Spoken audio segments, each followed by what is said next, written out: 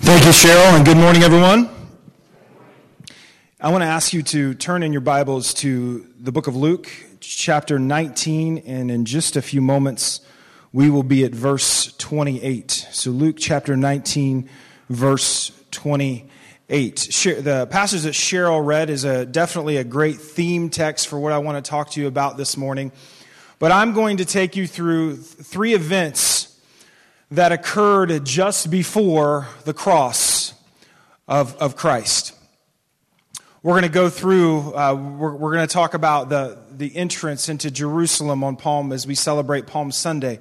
We're going to go into the Garden of Gethsemane, and we're also going to go to the point where Peter was following Christ and he had his third denial.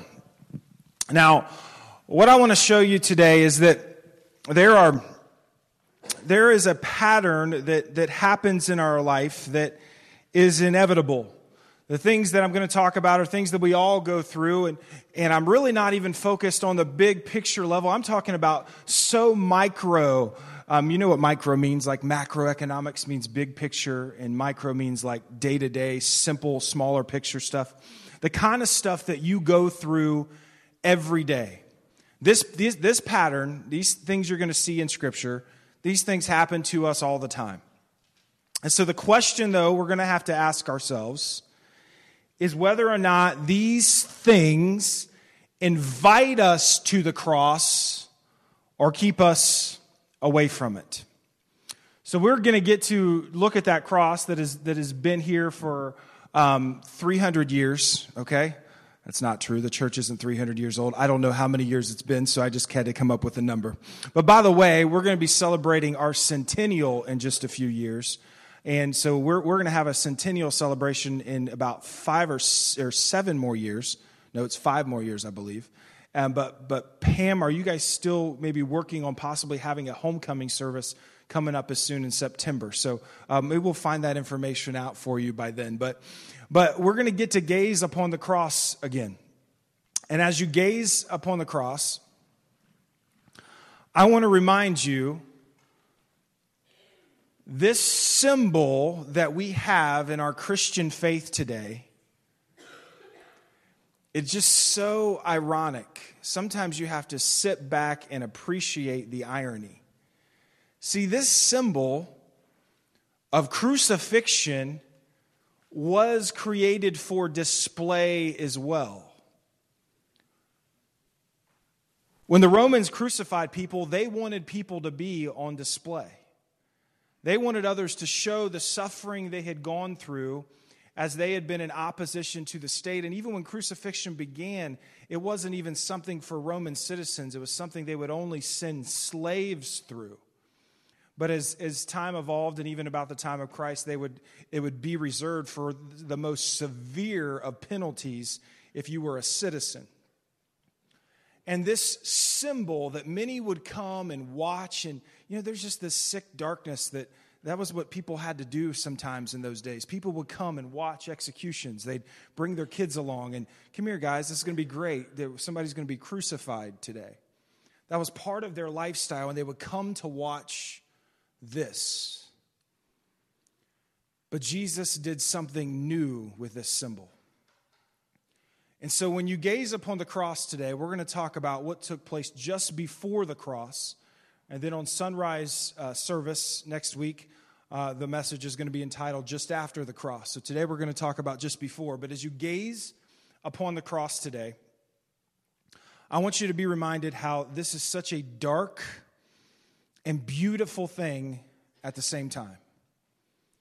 What happened was brutal, was dark, but it was for you and it was for me. And how this symbol still brings us healing today. So I want to read again the scripture that Cheryl put up there that Cheryl read to you. Today, we fix our eyes on Jesus, the pioneer and perfecter of faith. So for the joy set before him, he endured the cross. Don't ever forget these next 3 words. Scorning its shame.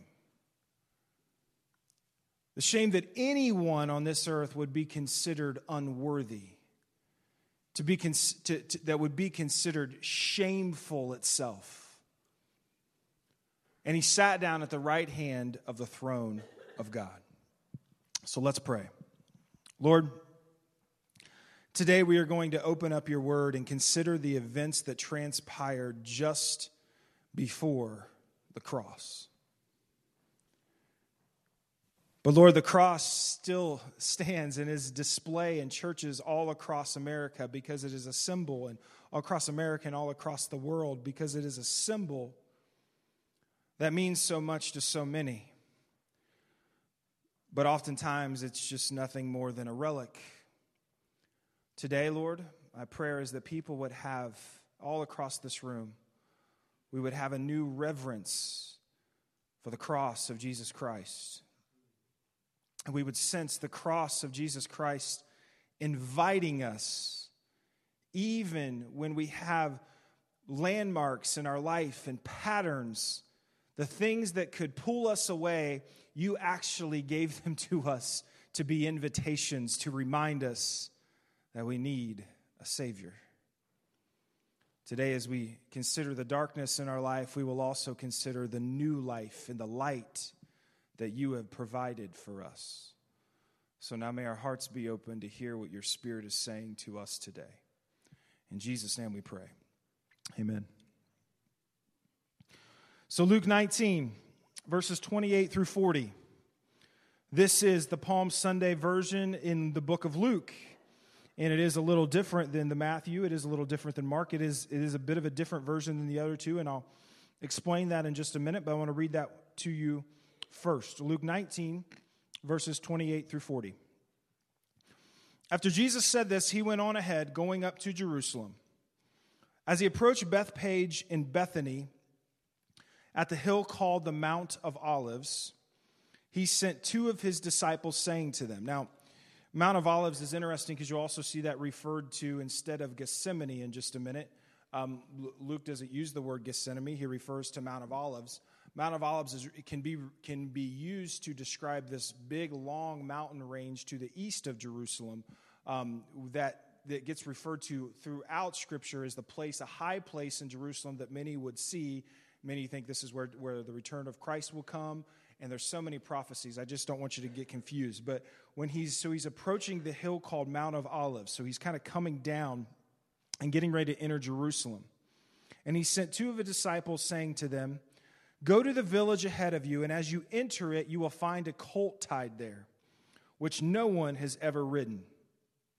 Untie it and bring it here. If anyone asks you, 'Why are you untying it?' say, 'The Lord needs it.'" Sometimes I kind of want to use my pastoral license and go downstairs and grab a donut and say, "What are you doing with that donut?" "The Lord needs it."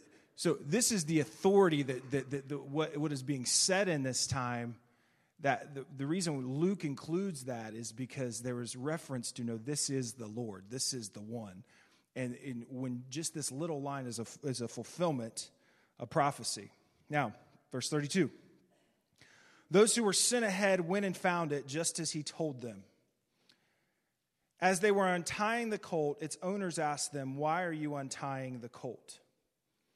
They brought it to Jesus, threw their cloaks on the colt, and put Jesus on it. And as he went along, people spread their cloaks on the road. And when he came near the place where the road goes down the Mount of Olives, the whole crowd of disciples began joyfully to praise God in loud voices for all the miracles they had seen. "Blessed is the King who comes in the name of the Lord. Peace in heaven and glory in the highest." Some of the Pharisees in the crowd said to Jesus, "Teacher, rebuke your disciples." "I tell you," he replied, "if they keep quiet, the stones will cry out." Now, I just wanted to point out a couple things that were different in this Luke passage from the other stories. First of all, we sang Hosanna. The video we showed before had the word Hosanna in it. Did you point to the verse where it says Hosanna in Luke 19? It's not in there. Luke doesn't use that word. Well, that had a bit of a Jewish theme. Matthew, the Gospel of Matthew, was all about Jesus fulfilling the messianic expectation. Matthew is pointing to Jesus as the Jewish Messiah. I gave you a summary verse for Luke last week. Jesus came to seek and to save the lost. Luke's gospel was really for everyone. So this Hosanna, save us, this idea of a Jewish Messiah coming to save us may not have really resonated as quickly with everyone, with all the Gentiles. Luke is presenting a gospel for everyone, but there was a word that everyone would have understood. It's the word that Luke brings home not only here, but it's also the word that he brings home in the nativity story, and that is the word king. King. Blessed is the King who comes in the name of the Lord. Now, we don't even get that word today. We have a president, and there's prime ministers, and there's still only very few still third world countries still have kings. And even if you're first world, you have a king, and it's just kind of a show thing that you've continued from generation to generation. But everyone at this time understood the term king, a king that is coming to save us. And another piece that is unique only in Luke was when he says, the rocks, if they keep quiet, the stones will cry out. Now, what I love about this story, and I don't have too many Palm Sunday messages. I share a lot of the same things every time we come together on Palm Sunday, and I point out a lot of the same things. But I always like to tell this story from the point of view of the angels, okay? I know you don't have anything in Scripture from the point of view of the angels, a little bit, but what's going on in this passage is you almost like have to sit back like you're watching it on TV or something. Like the angels hear what the people are saying as Jesus is entering Jerusalem.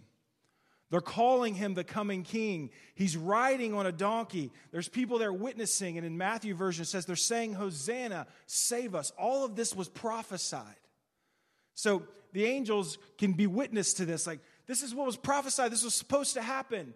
But they know in the back of their minds, if they have minds, I've never understood the whole brain and everything of an angel, but that these people have no idea what they're saying. They're welcoming a king that they think is going to come and overtake the government and give them everything they've ever wanted, give them the peace that they've ever wanted. They have no idea what Jesus is really coming to Jerusalem to do. Do you ever wonder, sometimes, if they did know what he was coming to Jerusalem to do, they knew he was coming to the cross to be crucified, this might not be a moment of celebration, would it? This might be a little bit more of a reverent moment, a bit of a dark moment as Jesus enters Jerusalem. But that's not the way the Lord would have it. It was prophesied a king would come into Jerusalem, and he doesn't come in the front gate. He comes in the back door on a donkey, a lot like King Solomon did before he was crowned king. There was another king that was supposed to be crowned, but Solomon was anointed, and he comes in the back gate of Jerusalem, more in an era of humility. Jesus comes in the back door, and the poorest are the ones there. Those that have heard of his ministry and heard what he has done, they're the ones there to greet him, not the upper class and not those that would, the Pharisees and even the Sadducees that would all be expecting them. But there are a few that have been following the crowd, and they're saying, tell your disciples to stop. And Jesus says, even if I did, the rocks would cry out.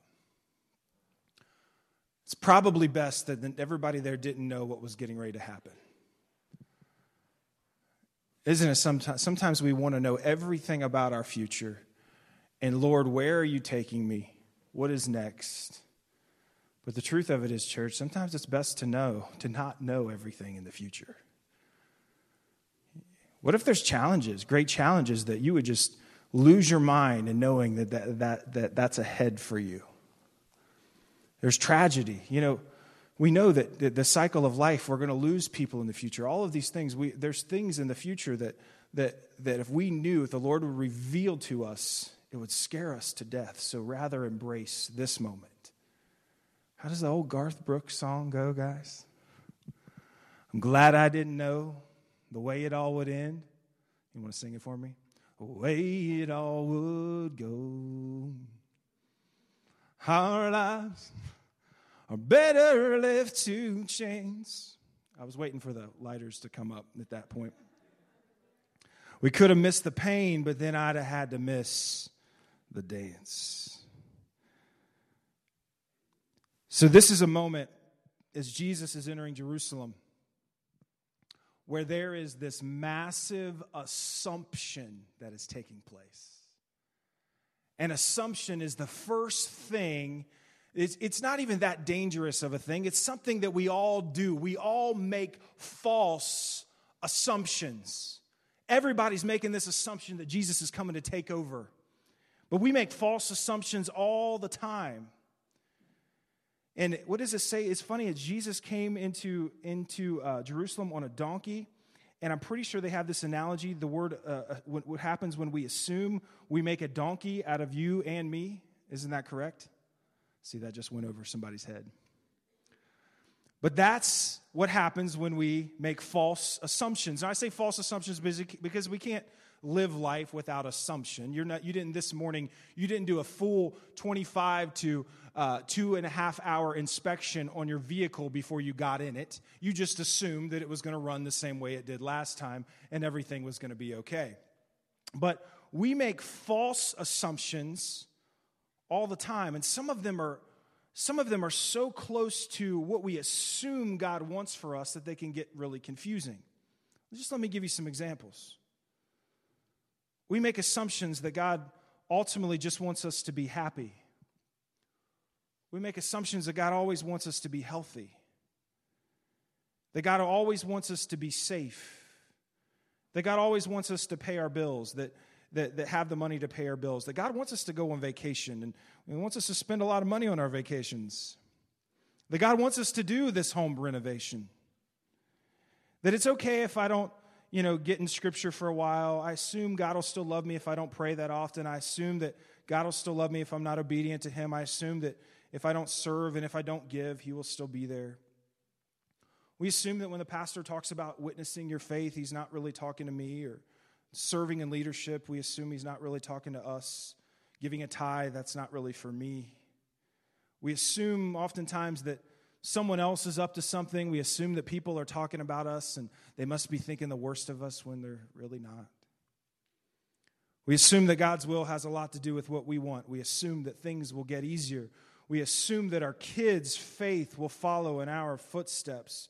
We assume that church would be just as popular today as it was 30 years ago. And we assume that the way that worked for me is the same way that is going to work for everyone else. These are just false assumptions. Very easy to do. And these things aren't that harmful, but it's the first slippery slope. See, even Scripture, in this case, God used a false assumption for His glory. But even Scripture, in this massive assumption, it was biblical. This false assumption on Palm Sunday that we celebrate at Palm Sunday was necessary for the will of God to be fulfilled. What I want you to understand is this is the first piece of this pattern, is this is something that you won't ever be able to completely avoid. You're going to leave here today, and this week you're going to make some false assumptions. So there's this already but not yet. You're going to continue to make false assumptions until Jesus returns. But the already, what the Lord has done for you is He's given you something that's right here in the Scripture. He said in the next verse, He says, "Pray, not that my will, but yours be done." That's the prayer that Jesus prays in our next text, Luke 22, verses 39 through 46. So if you have your Bibles, turn to Luke 22, verses 39 through 46. The next event that happened just before the cross. Luke 22, verses 39 through 46.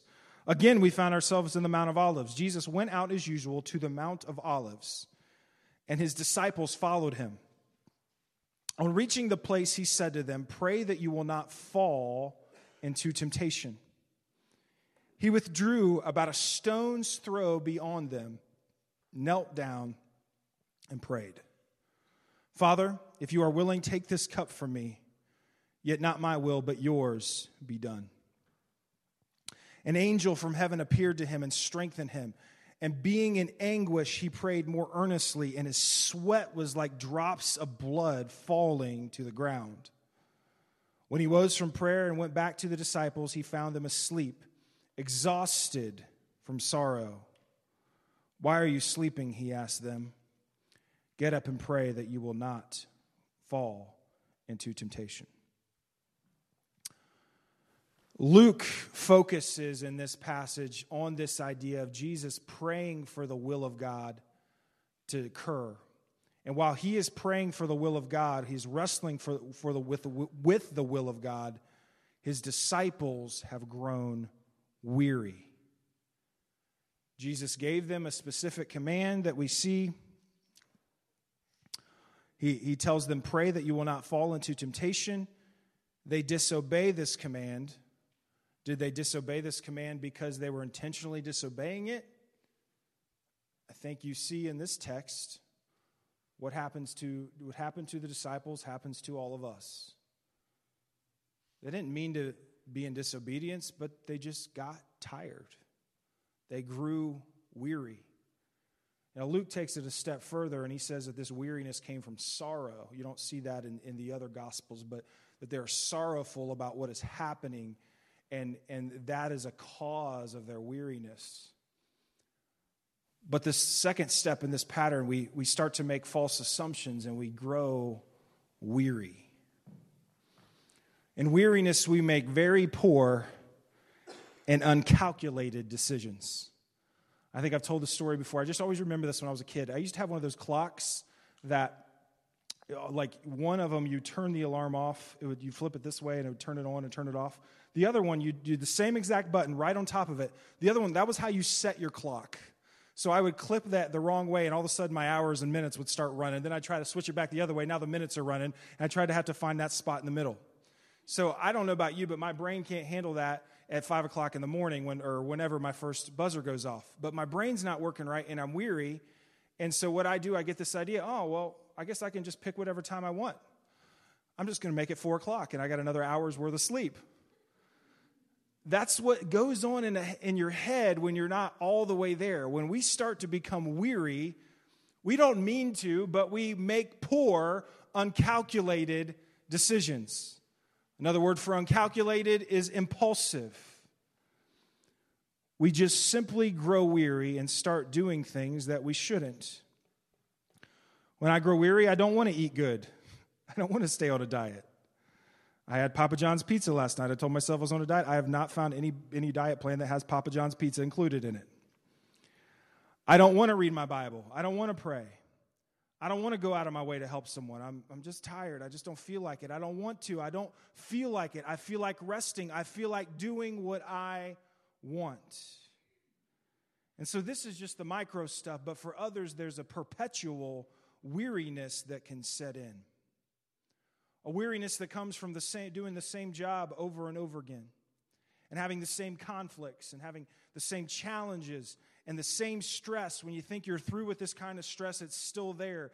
And no matter where you go, this stuff always seems to find you, and there's a perpetual weariness that sets in when we do the same things over and over and over again.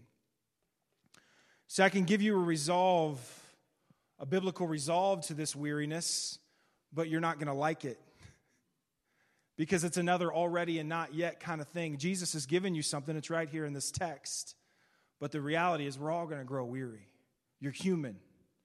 You're going to fall short. You're going to get tired sometimes. And you're going to make mistakes just simply because you've grown weary of a pattern. You've grown weary just because your body's physically tired, or you've been living in a pattern for so long that you're starting to make mistakes and not realize how weary you are. But the resolve that you're not going to like that Jesus gives is he says, pray that you will not fall into temptation. Again, just like the last one, assumption is to be praying for the will of God. A resolve for weariness is to pray that we won't fall into temptation, to lift up our eyes is what he was trying to get his disciples to realize, and have a sense of urgency and recognize the day that you live in, that every moment counts, and have a greater awareness. And throughout Luke's gospel, it often talks about watchfulness. All over his gospel, we hear about watchfulness. Someone was telling me the other day that they were driving home, and you can confess to this who this was because it's somebody in this church, but I'm not going to say their name. They were driving home and almost ran off the road because they grew weary. Now, and so what they had to do the next time was just roll all the windows down. It didn't matter how cold it was, and just get back and stay focused. Now, so one thing happens, we grow weary because we're in a controlled environment, and we got the music playing, we got the heat on, and we start to fall asleep. But when we roll those windows down, we're reminded just how fast it is we're going, that if we don't pay attention to what we're doing, we could die. That's the kind of urgency that Jesus is trying to call his disciples to in the Garden of Gethsemane. Pray that you will not fall into temptation. Something is happening, going to happen tonight. Be alert. The resolve that he gives is that we will not fall into temptation. I want to give you the last one. Luke 22, verses 54 through 62. This picks up as Jesus is now seized, the final event we're going to talk about just before the cross.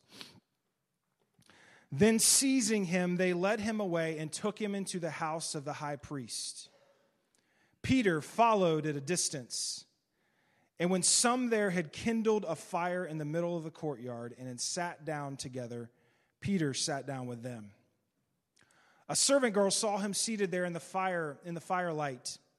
And she looked closely at him and said, "This man was with him." But he denied it. "Woman, I don't know him," he said. A little later, someone else saw him and said, "You also are one of them." "Man, I am not," Peter replied. About an hour later, another asserted, "Certainly this fellow was with him, for he is a Galilean." Peter replied, "Man, I don't know what you're talking about."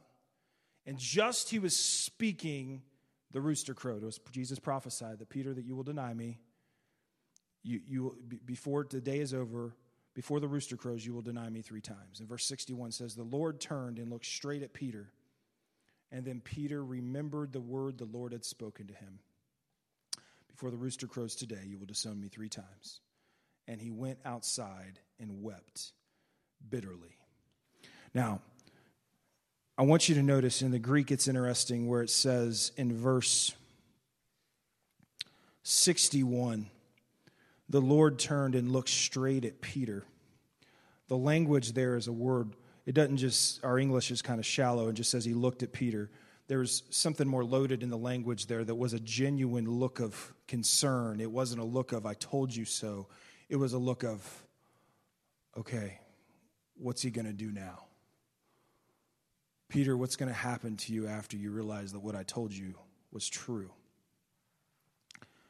The third pattern that often happens to us, that happened in this text, in the text that we're going over, is disappointment. We see in this passage how Peter would have been faced with his own disappointment in himself. And disappointment often leads to our disappointment in ourselves leads to insecurity. And we think it leads to disqualification. But all of those things are the mechanisms that we do to ourselves. That is what we do to ourselves. And even in this passage that Jesus is saying, this is what the cross was for. Again, Hebrews 12:2.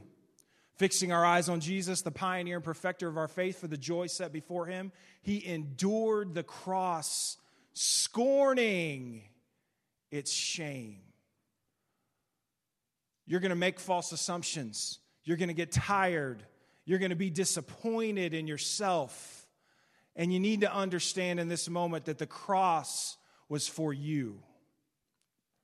We have to capture this. Jesus was trying to communicate this to Peter. Just like he's trying to communicate it to all of us here today. He did this 2 times. He went through 2 efforts to communicate to Peter that, Peter, you're going to make assumptions. Peter, you're going to grow weary. Peter, you're going to fail me.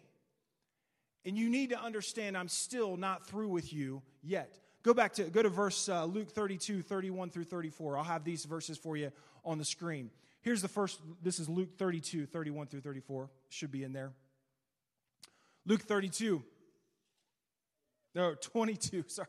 There's no Luke 32. He said, Simon, Simon, Satan has asked to sift you all as wheat. But I have prayed for you, Simon, that your faith may not fail. And when you have turned back, strengthen your brothers. Next verse. But he replied, Lord, I am ready to go with you to the prison and to death. And here's what Jesus says to that. He says, Lord, I'm ready to go with you to the prison and to death. And, if that was me, I'm like, that's right, man. You're one of my boys. I want you with me everywhere I go. Here's what Jesus says to Peter. I tell you, Peter, before the rooster crows 3 times, you will deny me. He tells him then, Peter, you're going to fail me, but it's still going to be okay. You don't believe me? He told him again in the book of John. He comes in the book of John, chapter 21, verses 15 through 18. Go back to verse 15 there. Here's what he says in John 21, 15.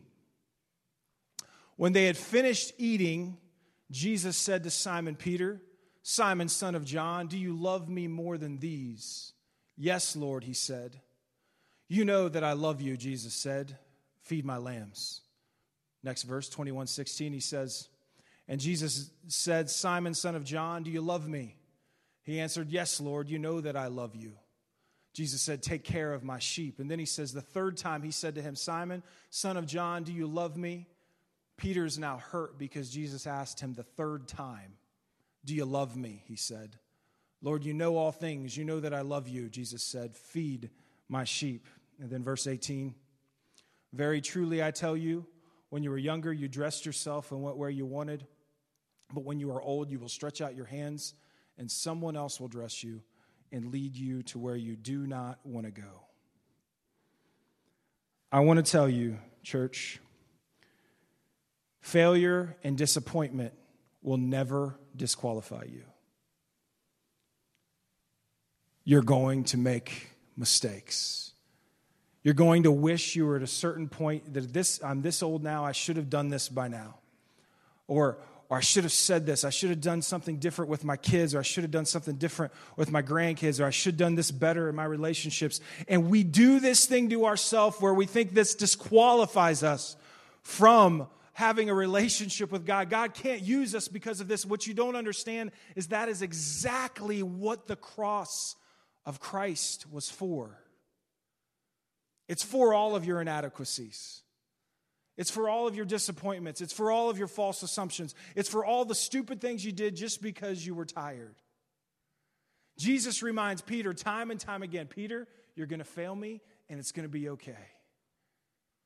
It's not going to be whether I'm going to be there for you. It's whether you're going to keep pursuing me in the moments of your failure. You are an imperfect human being that will always be capable of false assumptions, weariness, and disappointments. But so here is the challenge today. Just before the cross, there was assumption, weariness, and disappointment. And many people, those things keep them away from understanding what it was Jesus did for them. But what I want you to hear is that these things, as it was in Peter's life, as it was throughout the Scripture, these are called to be invitations in your life. I'm growing tired. I'm disappointed in myself. I'm disappointed with others. I want you to hear loud and clear when you experience these things in your life. Those are the invitation to come back to the cross. It's an invitation that the cross was for you. Gazing upon the cross is beautiful and dark at the same time. You can look at your mistakes in life and be reminded of who you are and who it was you're living for. I paid the price for your mistakes. I knew you were going to make some mistakes. I already anticipated that. That's why I went to the cross for you. When I survey the wondrous cross on which the Prince of Glory died, my richest gain I count but loss, and pour contempt on all my pride. Forbid it, Lord, that I should boast, save in the death of Christ my God. All the vain things that charm me most, I sacrifice them through his blood. See, from his head, his hands, his feet, sorrow and love throw mingled down. Did e'er such love we have to come in contact with the love of God, and sorrow meet or thorns compose so rich a crown? Where the whole realm of nature mine, so that we're an offering far too small, love so amazing, so divine, demands my soul, my life, my all. This is your reminder of who you are. This is your reminder that the expectations you place on yourself, you were never created to fulfill that yoke. Jesus has a different yoke for you that he took to Calvary. Just before the cross, these patterns will happen in your life, but I pray that you wouldn't see them as that which keeps you from him, but rather an invitation to draw near to the living God. Let's pray. Lord, today we thank you for the cross. We thank you that you are a living God. That even as we read Scripture, we saw what transpired just before the cross, we're reminded that we are right in the middle of that story. We are right in the middle of those moments today as we walk this earth. We all make false assumptions. We all grow weary at times and do things we wish we wouldn't. And then we come to the hardest hurdle to get over is our own disappointment. Our disappointment with ourselves, and maybe in some cases our disappointment with others. But Lord, the cross is there to remind us of the grace that you have extended to us. I offer you salvation for today. But Lord, may we choose to receive it.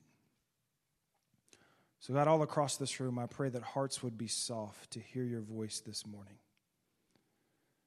There's some here, I believe, that feel as if that they have a standard that they're supposed to be someone who's religious or to be someone who others feel is a Christ follower. It's time they throw that standard out the window and in this moment come into relationship with the living God.